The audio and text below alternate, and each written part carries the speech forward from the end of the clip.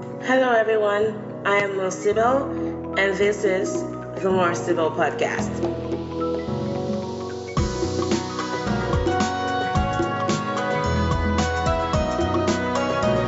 Hey everyone, welcome back to the Merciful Podcast, the podcast about culture and cultural nomads designed for Blacks and Asians and those who love them. It's a Sunday morning. I'm giving me a while for my brain to start booting. On the show today, I have a longtime friend, and according to him, he's another Nigerian in diaspora trying to make a home in his new environment. Although he trained and worked as a physician before moving to the US, he currently works in healthcare administration as an analyst. His work does not define him, certainly. Rather, it's his Rotary affiliation that he credits for much of his experience and culture. He has been a part of Rotary for almost 20 years. He's also the immediate past president of Rotary E Club 1. He lives currently now with his family in the Houston metro area. Everyone join me in welcoming Dr. Buchi Anekbaezi to a podcast.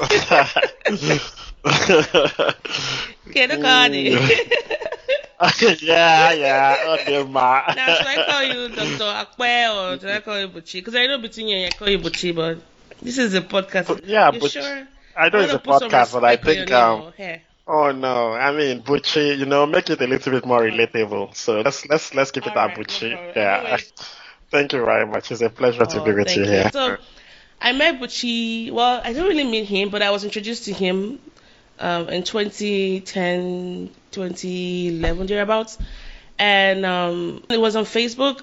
One of my friends had shared his post on Twin Cities, Minnesota. I'd applied to University of Minnesota, which is based in Twin City, and I saw the post. I was like, "Hey, your friend, can you please introduce me to your friend? I applied to his school. I'd like to talk to him more." And the mutual friend, which is Luther, thank you so much, by the way, Luther, introduced us, and we got talking. Yeah, I eventually went to University of Texas, but I kept in touch with Buchi, so I think I've seen the phases of Buchi. I've seen many faces of Buchi, and Buchi has seen many faces of me as well. And when this American struggle, man, you guys, you have no idea. Which I could write a whole book on it. But he's someone that is very dependable. I can always call him up and ask him questions. He's always full of advice, and he's always willing to listen and help. And so, thank you so much for that. And so that's how we met. It's been, we started with Facebook, and then we started talking. And then he moved from Minnesota to Houston, and then we found out that we even had some friends in common as well. So give us a little bit more about you, because I know you schooled in UI. Okay. I did. What was growing up in Nigeria for you first, before we go into the bigger things? Growing up in Nigeria was quite interesting for me. I would say because I lived in different cities. I read about yourself that you put on your website, and you call yourself a cultural nomad, and I see that description, and I feel like the nomad aspect of that description captures my growing up in Nigeria, because I was born in southeastern part of Nigeria in Anambra State. Incidentally, I was born on a farm. One of those children that decided to come out when their mom wasn't ready. So I spent the first 4 years of my life in the village, doing what every village kid would do. And about 4.5 years later, I moved to Lagos. And then I went back to the east for secondary school. I went to the famous Dennis Memorial Grammar School, Onitsha.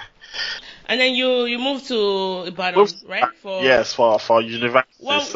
What formed your choice to go to Ibadan? Because that was your first time going there. Was that just where you got the admission? No. So by the time through secondary school, there were a lot of things that were interesting, and that was at the time I started thinking of what do I want to be.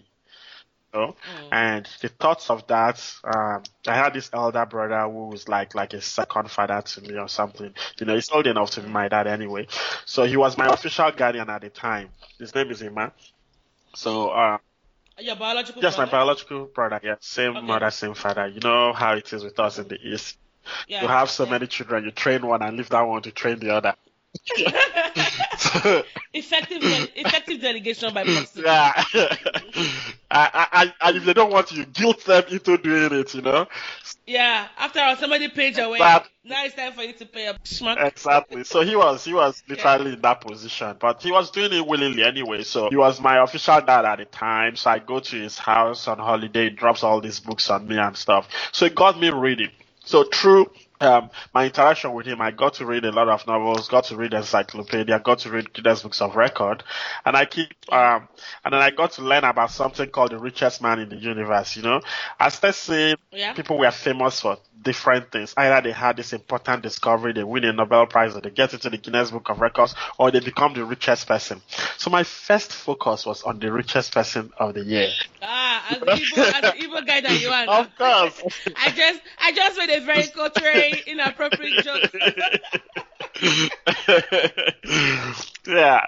So, for a long while it was Bill Gates, and I wanted to go into computer science. And usually when I read these things, I end up in the guidance and counseling unit to go talk to them about career choices.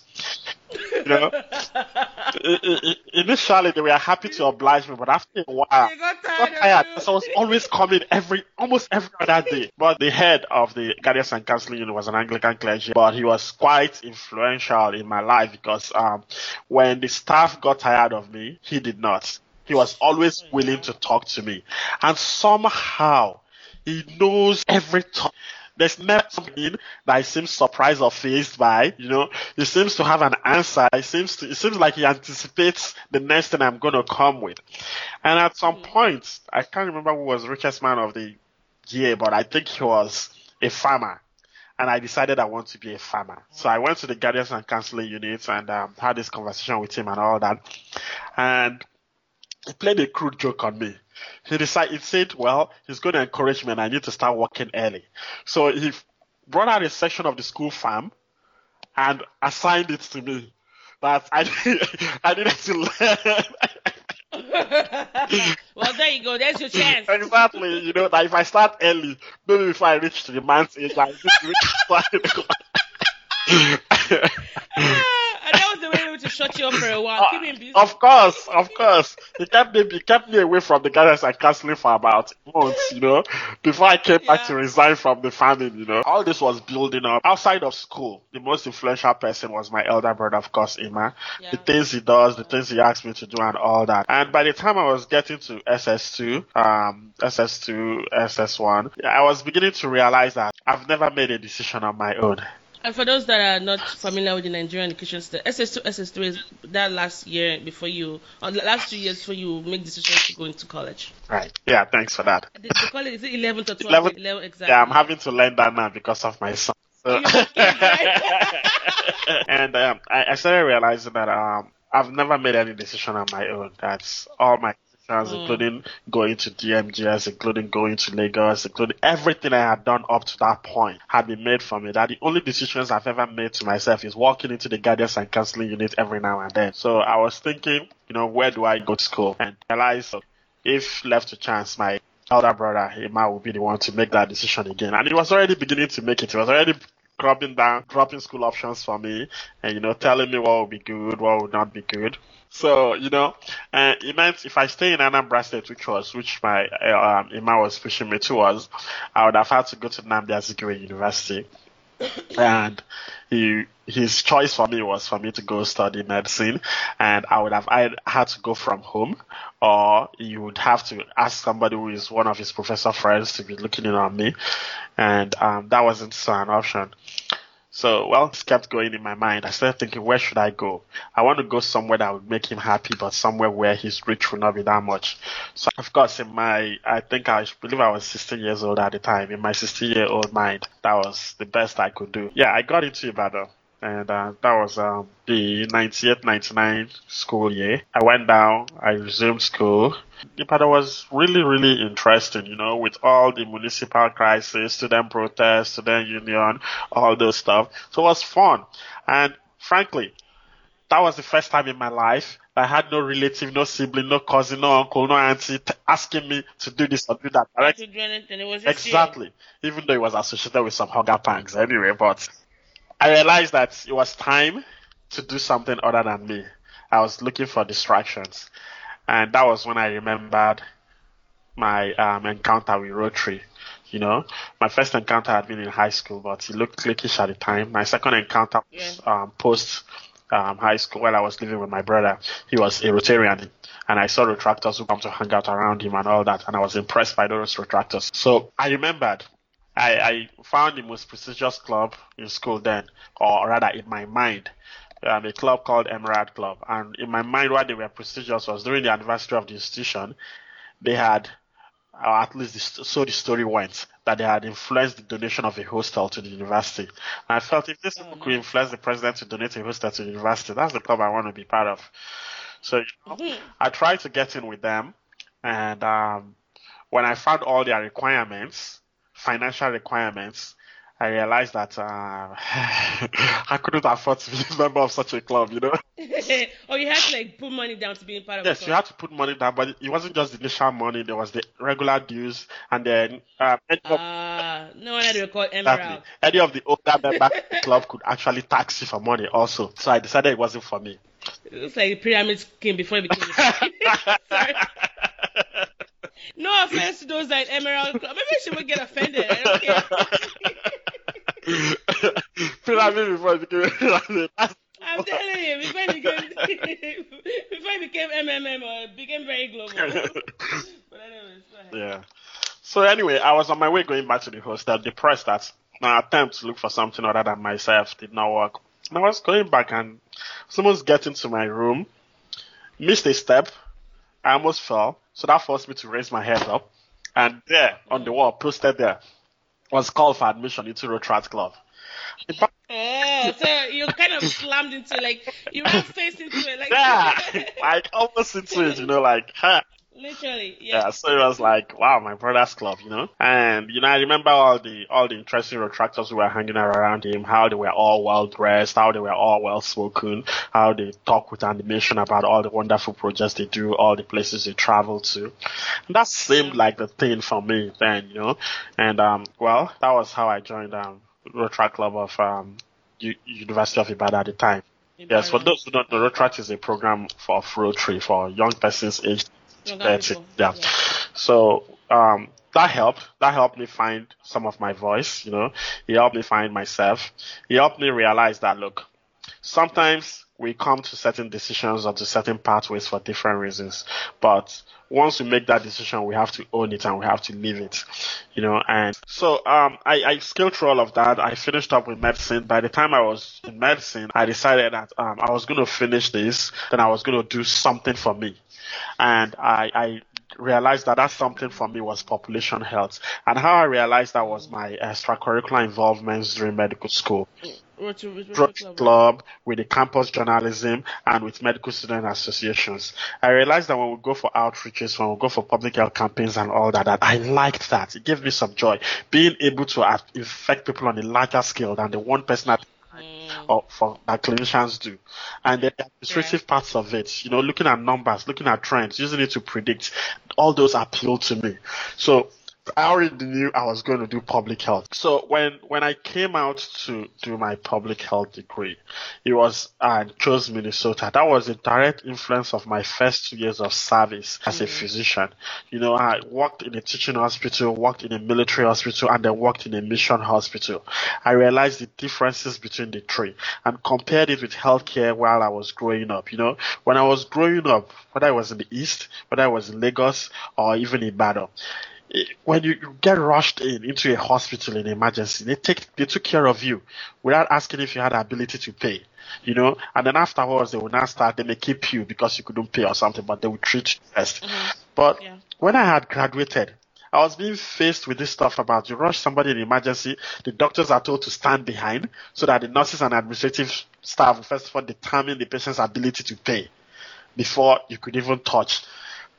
That was grating at me somehow, And they were saying this all because of this national health insurance scheme, blah, blah, blah, blah, blah. And in my mind, I thought insurance was supposed to make care more accessible, less accessible, Then I moved from the teaching hospital to the military hospital. There was a little bit easier because as a physician, most of the other staff there, they were not physicians. They were non-commissioned officers. Somehow they gave me some respect as if I'm a commissioned officer. So when a patient gets rushed in, and I insist that they go bring all the tools for me to work with before they determine patient's ability, they do that. Then I moved from the military setting to the mission setting. Even though the mission folks didn't turn anybody away, but they had 2 sets of storage.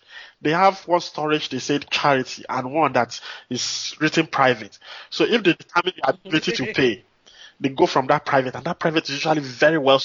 More expensive. No, it's not more expensive. It's just very well stocked. So if you have insurance or you have money, that is where I should go to.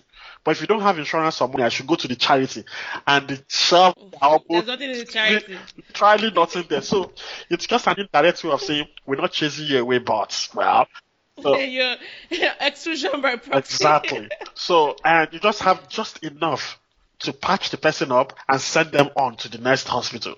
So it's just this game of sending somebody from A to B to C without anybody clearly saying we're denying you care, but effectively that is what is happening.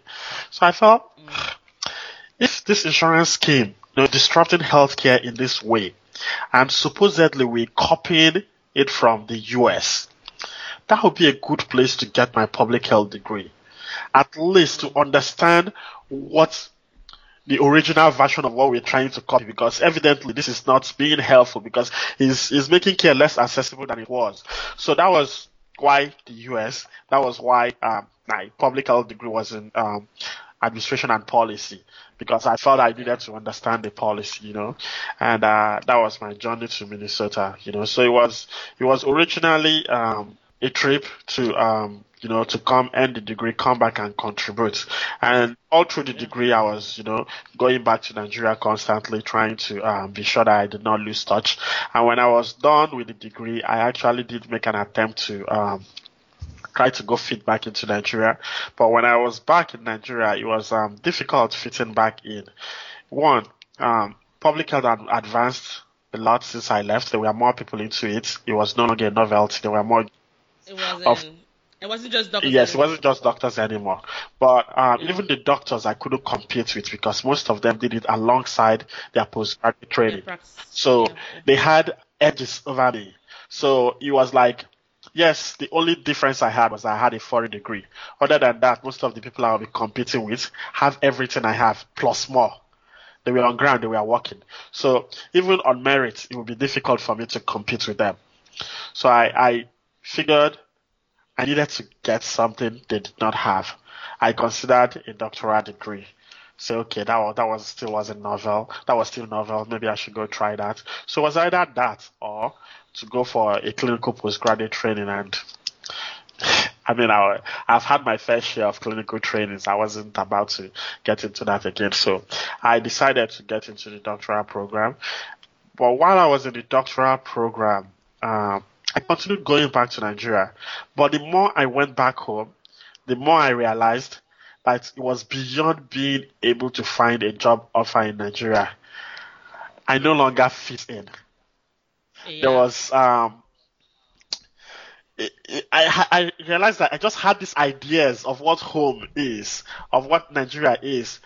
Not much romantic. Exactly. So that was it for me, it was happening. I was, and Ibadan, I was home for a long while. And I even still maintained a house that I was paying rent for throughout my public health degree. I went back to Ibadan, it was the same feeling. Buchi, the same feeling, the East, So and then it wasn't like I fit so much well here in the US anyway, because I had held so much onto Nigeria, telling myself I was here just for a brief while. I did not allow myself to acculturize here. So I was the foreigner here, and I was feeling like a stranger back where it should be home. So it was really nowhere, and I was still in that state of flux, until marriage came along the way, and like.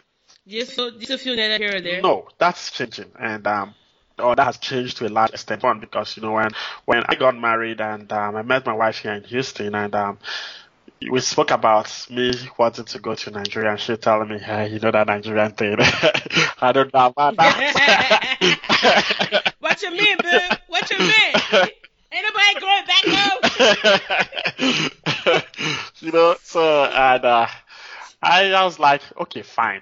Maybe if I take her home once or twice and what have you, and maybe she will start feeling the Nigerian thing. I hope you took her home during Christmas, because that's about the only exciting time. No, so I personally don't like going home during Christmas. It's so rowdy, and I don't like crowds. So we went home in April, and that was the worst time for us to have gone. One, the electricity was out. We had so we have to go buy a standing what's it called AC unit That's one of those Nigerian things that you pour water in to help to make it. That you had to get generator and run the generator through all while so that there will be light, but the noise that came with the generator was something else to be written. Was it worth it?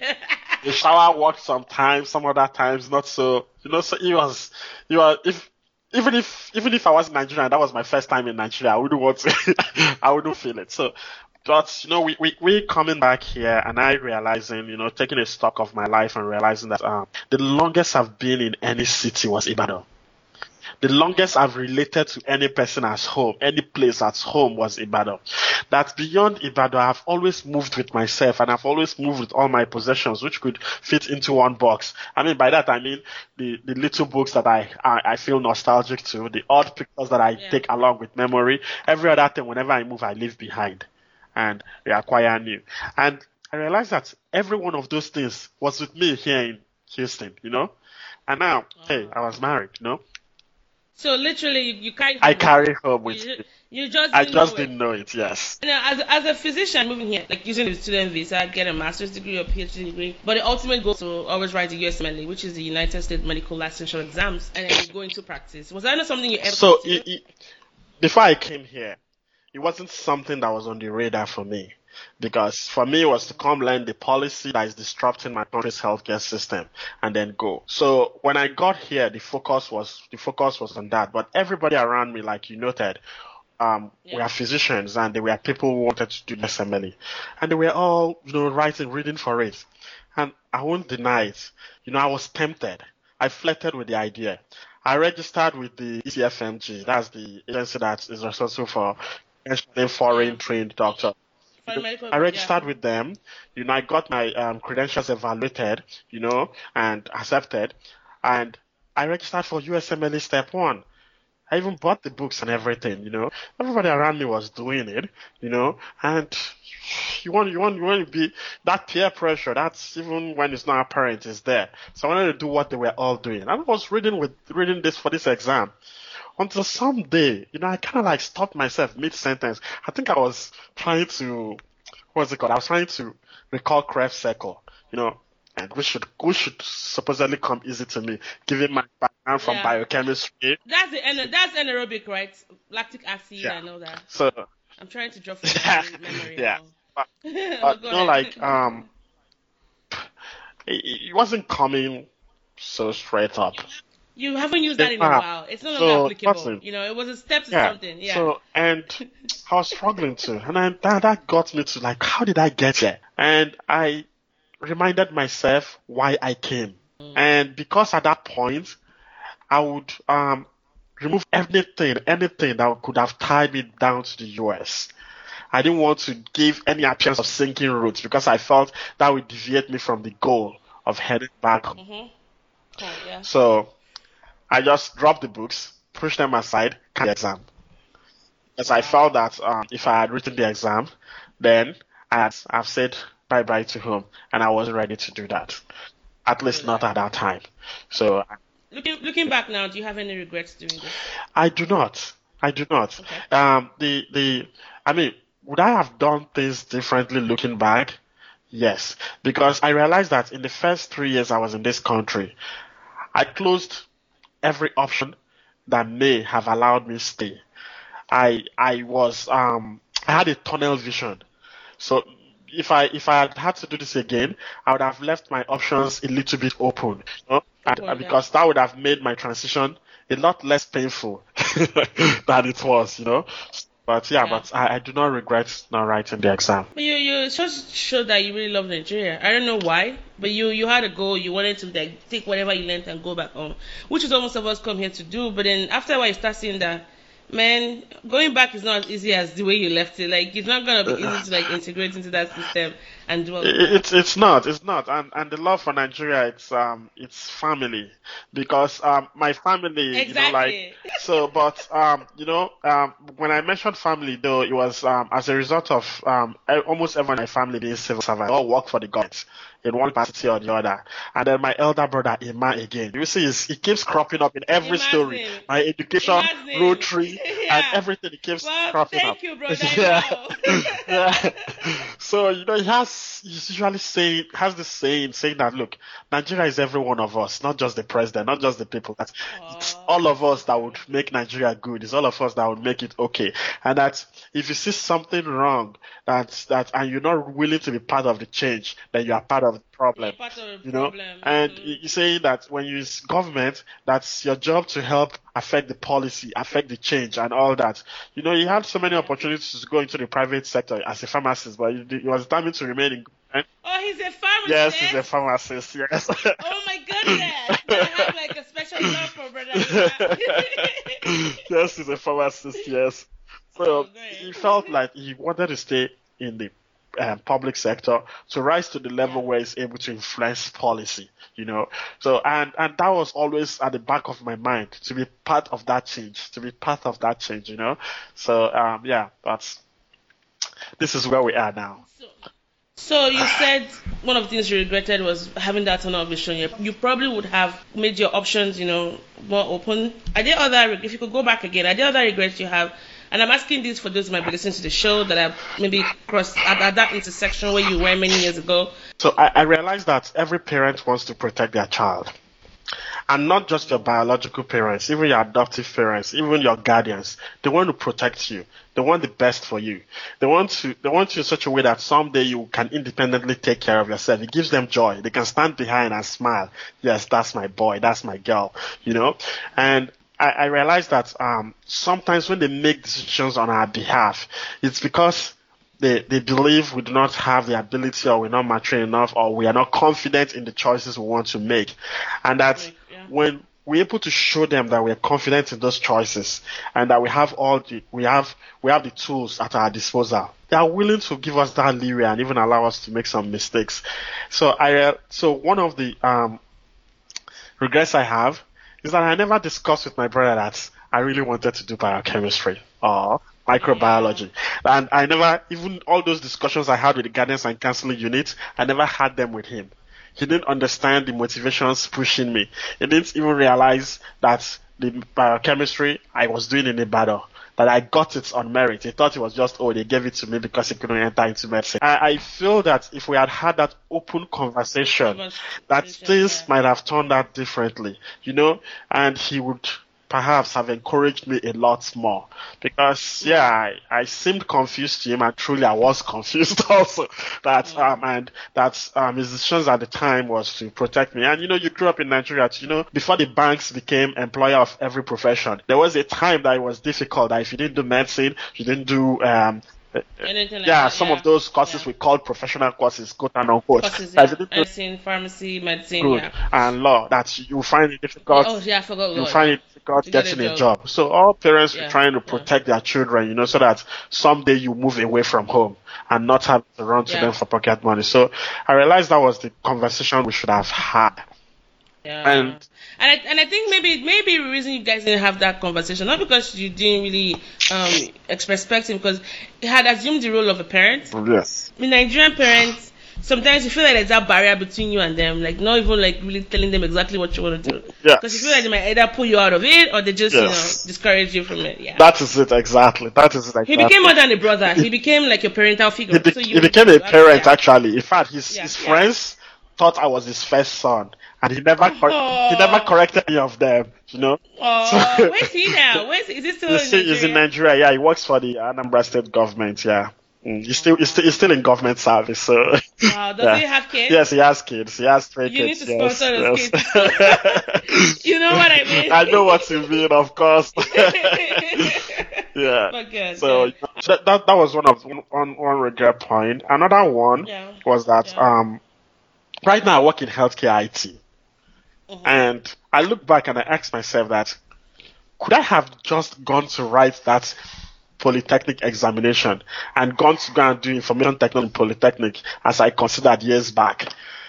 That's, you know, maybe I would have found the joy earlier than having to complete the medicine and come back, you know, full circle back in there. But that's not that's a partial regret, not a full regret, because there's so many things I know today just because I went to medical school and because I went to Ibadan medical school. Medical school was competitive, very competitive, as in there were so many things that I got to learn. I took time to get involved with that if I had not gone to medical school, maybe I would not have discovered. So, and there's this poem I write, but I've not written in a long while. There's this poem that I had written in the past where I was asking myself if I were to do things differently, if I would make a different choice. So the title of the poem is A Spectator. So, and I had written this while I was sitting in, I believe it was a pathology class. It's, perchance I were to be a spectator, watching the self go through his daily routine. Would I find him worthy of me? Would I wish he were not? Would I wonder he's being victimized, he's playing the victim? Can I justify his esteem? Can I build his confidence? Did he gain from my insights? Were his ways to change, then I wouldn't be me. Wow. That's true. Every experience we have played a role in bringing us to where we are, molding us into who we are right now. And every person in that role, like you as a, I mean every person, it's still you, but that stage you are at those different times is to teach you something. It all connects to from the bigger picture. Almost like puzzles, like collage, trying to fit into the big puzzle. Yeah. Oh, that's really deep. Yeah, so, I ended up telling myself that, the counterfactual, the various what ifs, that they won't help. Exactly. That it doesn't help. I'm here now. No. This is me. The totality of my experience made me who I am. Own it. Move forward from this point. So it's and that's very, very important. For anybody who is listening, that no matter the regrets you have, don't dwell on them. Don't dwell on them. They are just going to hold you and back. You have to just keep moving forward. Keep moving forward. Continually adapting to all the changes and scenarios that you are being faced with. I like that. Yeah. So you're a father. You have 2 kids. Yes, I'm a father. I have 2 kids, and you have a teenage son, right? I have a teenage son. He's 15. He turned 15 this year. He's 15 already. He's 15 already. Time flies. Whoa! Time flies. And and then you have a daughter.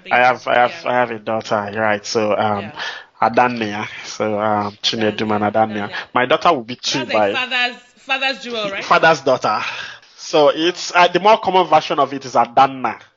But I like to personalize the names of my kids, like Chinedum, God leads me, not God leads. Adanna, like the father's daughter. So it's I see. It's kind of like my name. My name is Motolani. Some will have Omotolani, meaning children, but Mo is like me, like don't you dare. So I don't like people calling me Omotolani. Yeah. Because that's not my name. Like, make it personal. Personal, yes. All right. Yes. So 2 kids. What would you say has been the most rewarding thing for you being a father? So, and you did it in 2 different. Like, there's a huge chasm between the 2 of them. Because the age gap between your kids is like really wide. They are really wide. I mean, as most could guess, I had my son before I came to the US, and funny. Growing up when I met you, I reading all the action novels. I was reading all the Mills and Boone and stuff, and I and excited to put into. Yeah. Let's not go into that. Well, did they walk you to the guidance and counseling after that happened? No. Yeah. So that's it, right?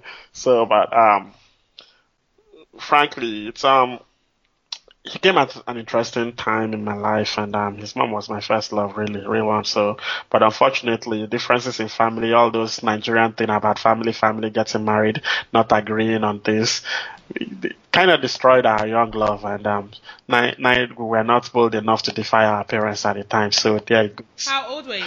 I was 23.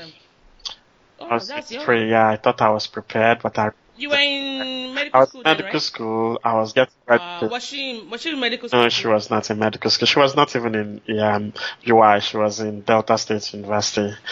Guy, high-tech girl now. Yeah. It happened. Well, thank God for Rotary again. When I say I blame Rotary. Thank God for Rotary again, but... this is what you mean by you carrying Rotary to the biggest thing of your life. This is one of these things. This is one of them, So, I mean, we're friends today, even though we're not together, but we're friends. So, and he has this way, you have this thoughts about all you want to do in your life, how you be as a father, how you be as a this, then it happens. And you realize that the theory is different from practice. But it was an interesting time because his coming also helped me realize that my medical studies was not the sideshow, that it was the main show. That those other things that I had considered the sideshow up until that point, Was not the. yeah, they were the ones that were the stuff. I've heard it said before that you become an adult when you have a kid. Would you say that was what that applied to you as well? I would say I agree with that because it certainly made me feel a lot more responsible because I realized my actions no longer affected just me.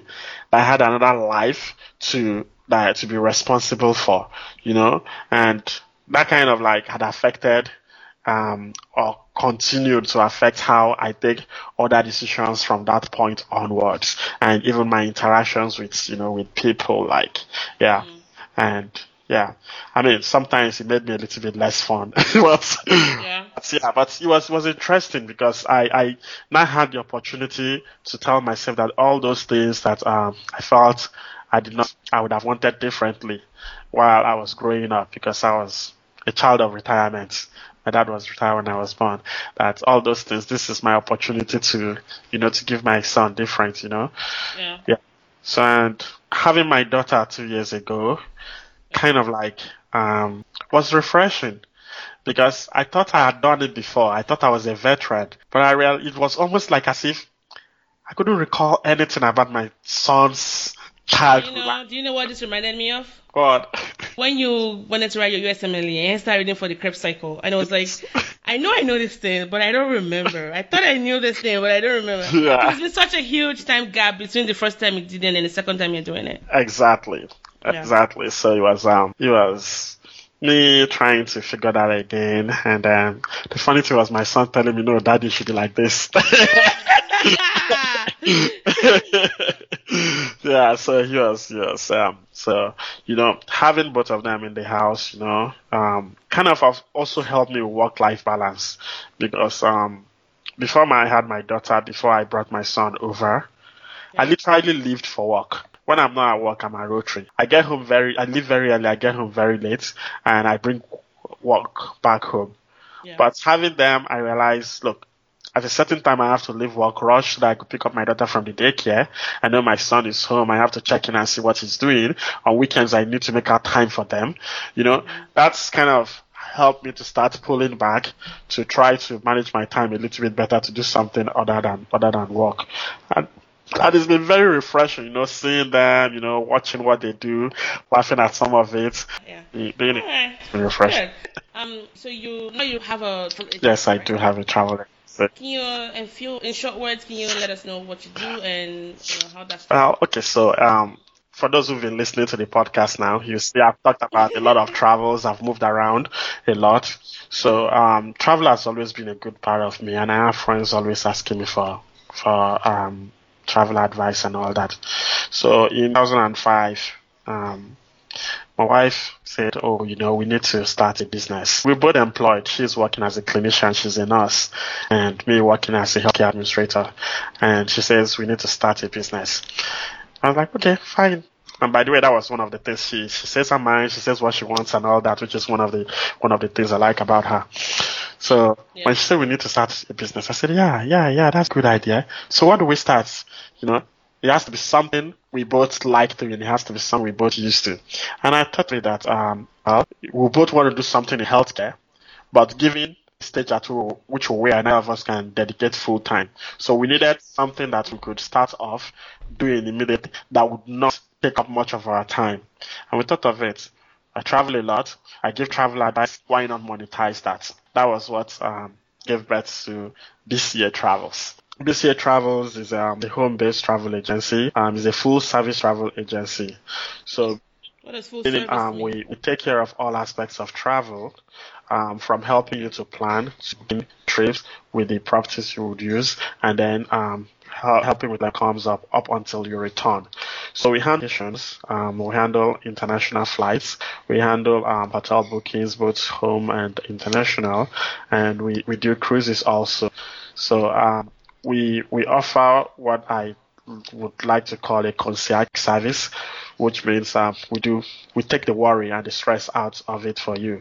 All you need to do, you're thinking about traveling, you want to move from point A to point B, just let us know what your options are, and then we take care of all the researches for you, and we come back with options. You look at the option, if any of them works for you, go ahead with booking it. If none of the options work, we keep searching until we get your option for you. Come up, you want to have a vacation, but you don't even have an idea where you should go or when you should.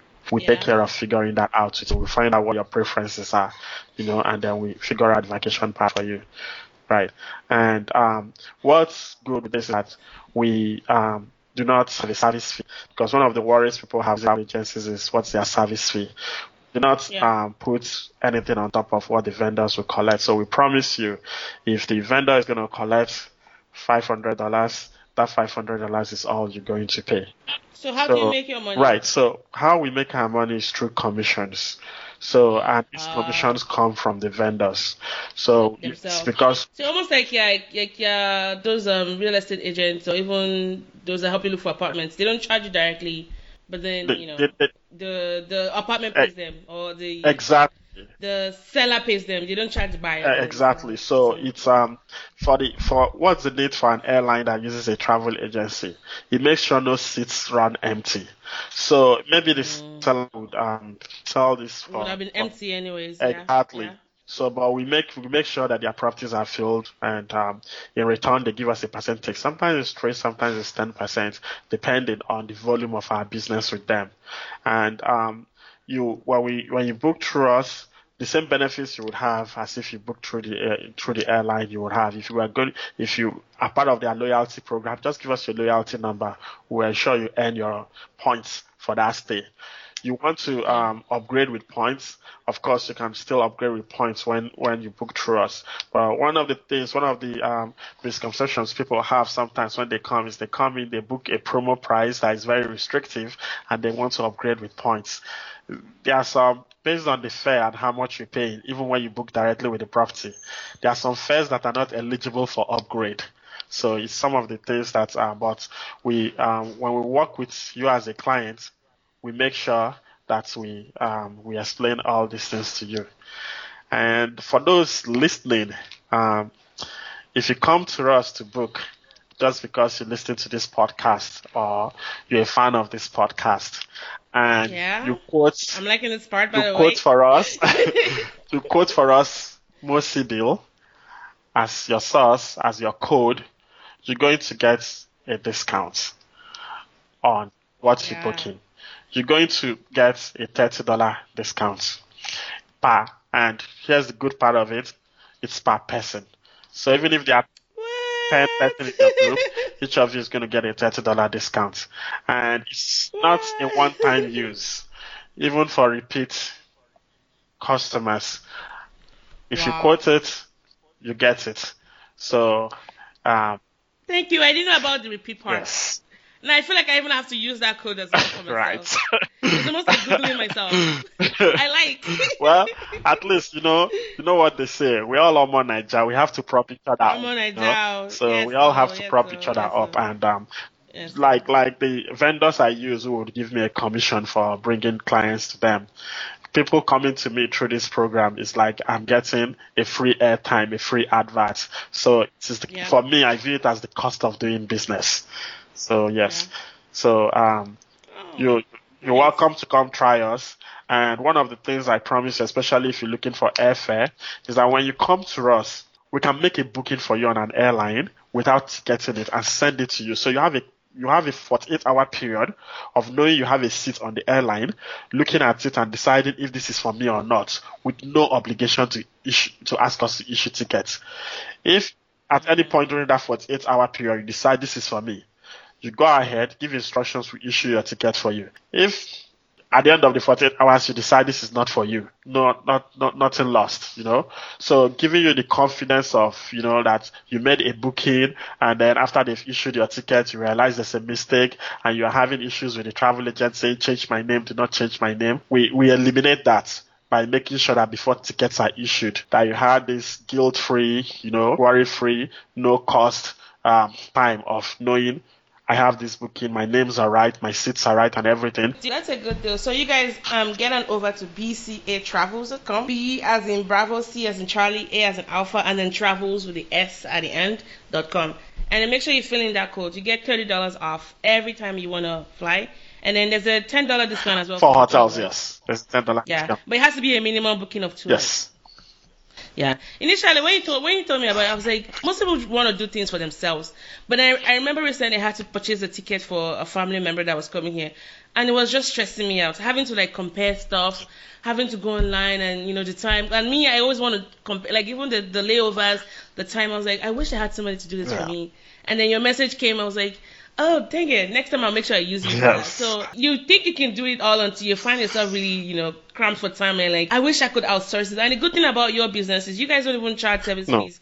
I work for an institution. They charge my boss, like my employer, like $10, $20 sometimes to book a ticket for my flights when I have to travel for work on every flight. And that really adds up because I travel a lot. So you guys are not even charging. So you guys head on over to bcatravels.com and go sort out your, make sure you use the most stable code. Yes, please you put that in at the beginning because I want it. Yes. Anyways, well, we've talked at length today. We've explored a lot. Thanks for sharing your story. I feel like I know you, but I knew more of you today. Especially your growing up part and then your brother. Yeah, your man. Yeah, oh my goodness. And he's a pharmacist. Yes, he's a pharmacist, yes. Just growing up, the challenges with that and how you've just been able to make something out of yourself. And even the legacy you're leaving behind for your 2 kids, you being a husband, and then from medicine to public health. And I'll say this again, thanks for being such a good friend to me and my husband. All the times we've reached out to you for, advice on especially on visas and immigration and all that. Thank you for, just your wealth of information and just, you've been there for us at some very, very tough times. And thanks for coming on the show, most importantly. Thanks for inviting for your poem as well. And I love how you elegantly represented your business because I didn't even know that much about it. And I will send this out to everybody and, more money to you means more money to me. So you guys, please go to my friend's website and book those flights and book those hotels so I can get some small change. Are there any final thoughts you have before I round it up? Oh, well, thank you for inviting me. I like what you're doing. I mean, especially the tilt you're giving it, focusing on people who are trying to find themselves here in the US, it's something that I think that should be more publicized. I've been going through your podcast and the fact that I get updates each time it come up. I think if many more international students, people who are thinking to come over, listening to some of it, you've had some very interesting guests on the show who've discussed the various challenges they are going through. I think it will really be helpful, because it reminds me of a saying that my people have. They say the child who does not have a mom learns from what those who have what their mom tells them. So, listening through this, people could glean from experiences of your guest. So thanks for doing this. Well, thanks. And thanks for adding to that pool of, experiences as well. And if you don't know anybody that will be a good fit for the podcast, someone that might want to talk and share their stories. Okay. It's a platform for me as much as for everybody else that wants to come and talk. Because I want people to keep learning, like you said. We all learn. Imagine if they had this platform when I was coming here. I probably would have had a much enlightened experience. I wouldn't have had to struggle in some areas. But I don't have any regrets regarding that. It's just what it was meant to be. But if you know any person or a group of people that have a story, I don't really care what story. I mean, I care about the story, but I'm not restricting myself to any kind of story. Even things I don't necessarily agree with, but I know there might be an audience for. We can also have conversations around that. Thank you. And by the way, I sent you the poem, so. Oh, really? Okay. Yes. Let me see. Oh, I see it now. Sorry. I try not to touch my device when I'm podcasting, so I'm not getting distracted. And it was during pathology class. It was during pathology class, yes. We know why you didn't become a pathologist. You weren't listening. You were not listening in class. Speaking of which, I write poems as when I write stories. You don't believe where my inspiration comes from most of the time. In church. Wow. During the sermon in church. Speaking of which, I have to go to church now, meaning AKA I have to go and write poems. It just goes up in church and my husband's like, what are you doing? You're writing again in church? I'm like, oh, babe. The important thing is the inspiration coming. Where it comes. It's coming in church. Like, you have no idea. Like, and I have I always carry like a notepad with me to like write stuff. But Anyways, well, thank you so much for coming. Yeah. Everyone, this has been the Multiple Podcast. If you love this show, if you love the content of what you're listening to today, head on over to the website, www.multiple.com, or even on iTunes and subscribe. Hit that subscribe button so you can get alerts when new episodes are uploaded on Thursdays. And even take a step further and email me just to let me know what you liked or what you didn't like. And I look forward to getting those emails or just hearing from you guys. All right, I remain your host, Marcelo, and have a wonderful day ahead. All right, Buchi, I will catch you on the other problem. side. Thank you so bye. much. All right, take care. My regards to Madam. I would, yeah. All right, bye.